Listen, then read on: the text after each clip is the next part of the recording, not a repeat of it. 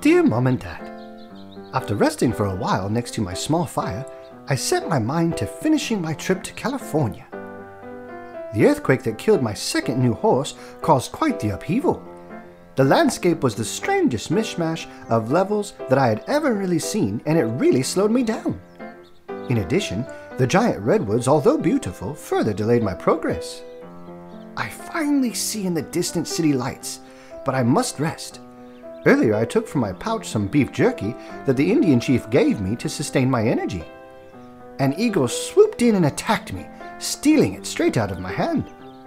Although I'm resting now on an empty stomach again at a dull fire, I must say that seeing nature up close in this way is exhilarating.